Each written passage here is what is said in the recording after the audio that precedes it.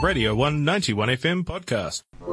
Monday through to Thursday at 9:05 a.m. on the Radio 1 Breakfast Show, our resident political aficionado John Moore drops by to deliver bite-sized politics. From the Octagon to the Beehive, to the White House to the Kremlin. As it happens, here's your political roundup. Morena, John. Kia ora koutou, and on today's political roundup, Jacinda lays out government's agenda and the 40th anniversary of the Iran Islamic Revolution. Nice tongue twister there. Yes. PM Jacinda Ardern has given her opening statement to Parliament yesterday afternoon. Ardern discussed the progress of this government as well as the government's agenda over the next year.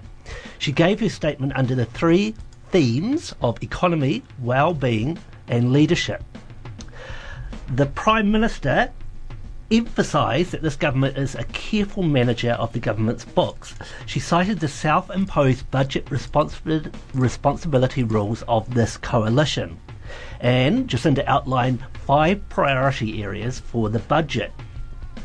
Now, Ardern's statement to Parliament was aimed to both highlight the government's reform agenda while making it clear that the government is a prudent manager of the economy. The government's well-being agenda was emphasised, especially in regards to the well-being of youth.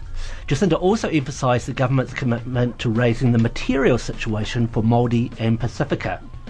Overall, the PM statement will raise expectations of the general electorate in regards to poverty reduction, Māori and Pacifica advancement, and the shift to a sustainable low-emissions economy.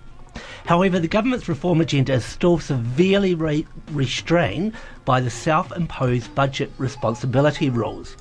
These budget responsibility rules seriously limit the government in terms of spending and investment, and really mean that this government can only have a reform-light program. Now, finally, it's the 40th anniversary of the Iran Revolution. So it's 40 years since radical Shiite Islamists took power in Iran, and initially that government was also composed of leftists and liberals. This was one of the most significant historical events of the 20th century.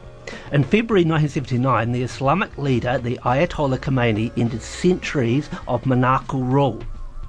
The revolution provided a blueprint for radical Islamists striving for a hardline and militant religious regime.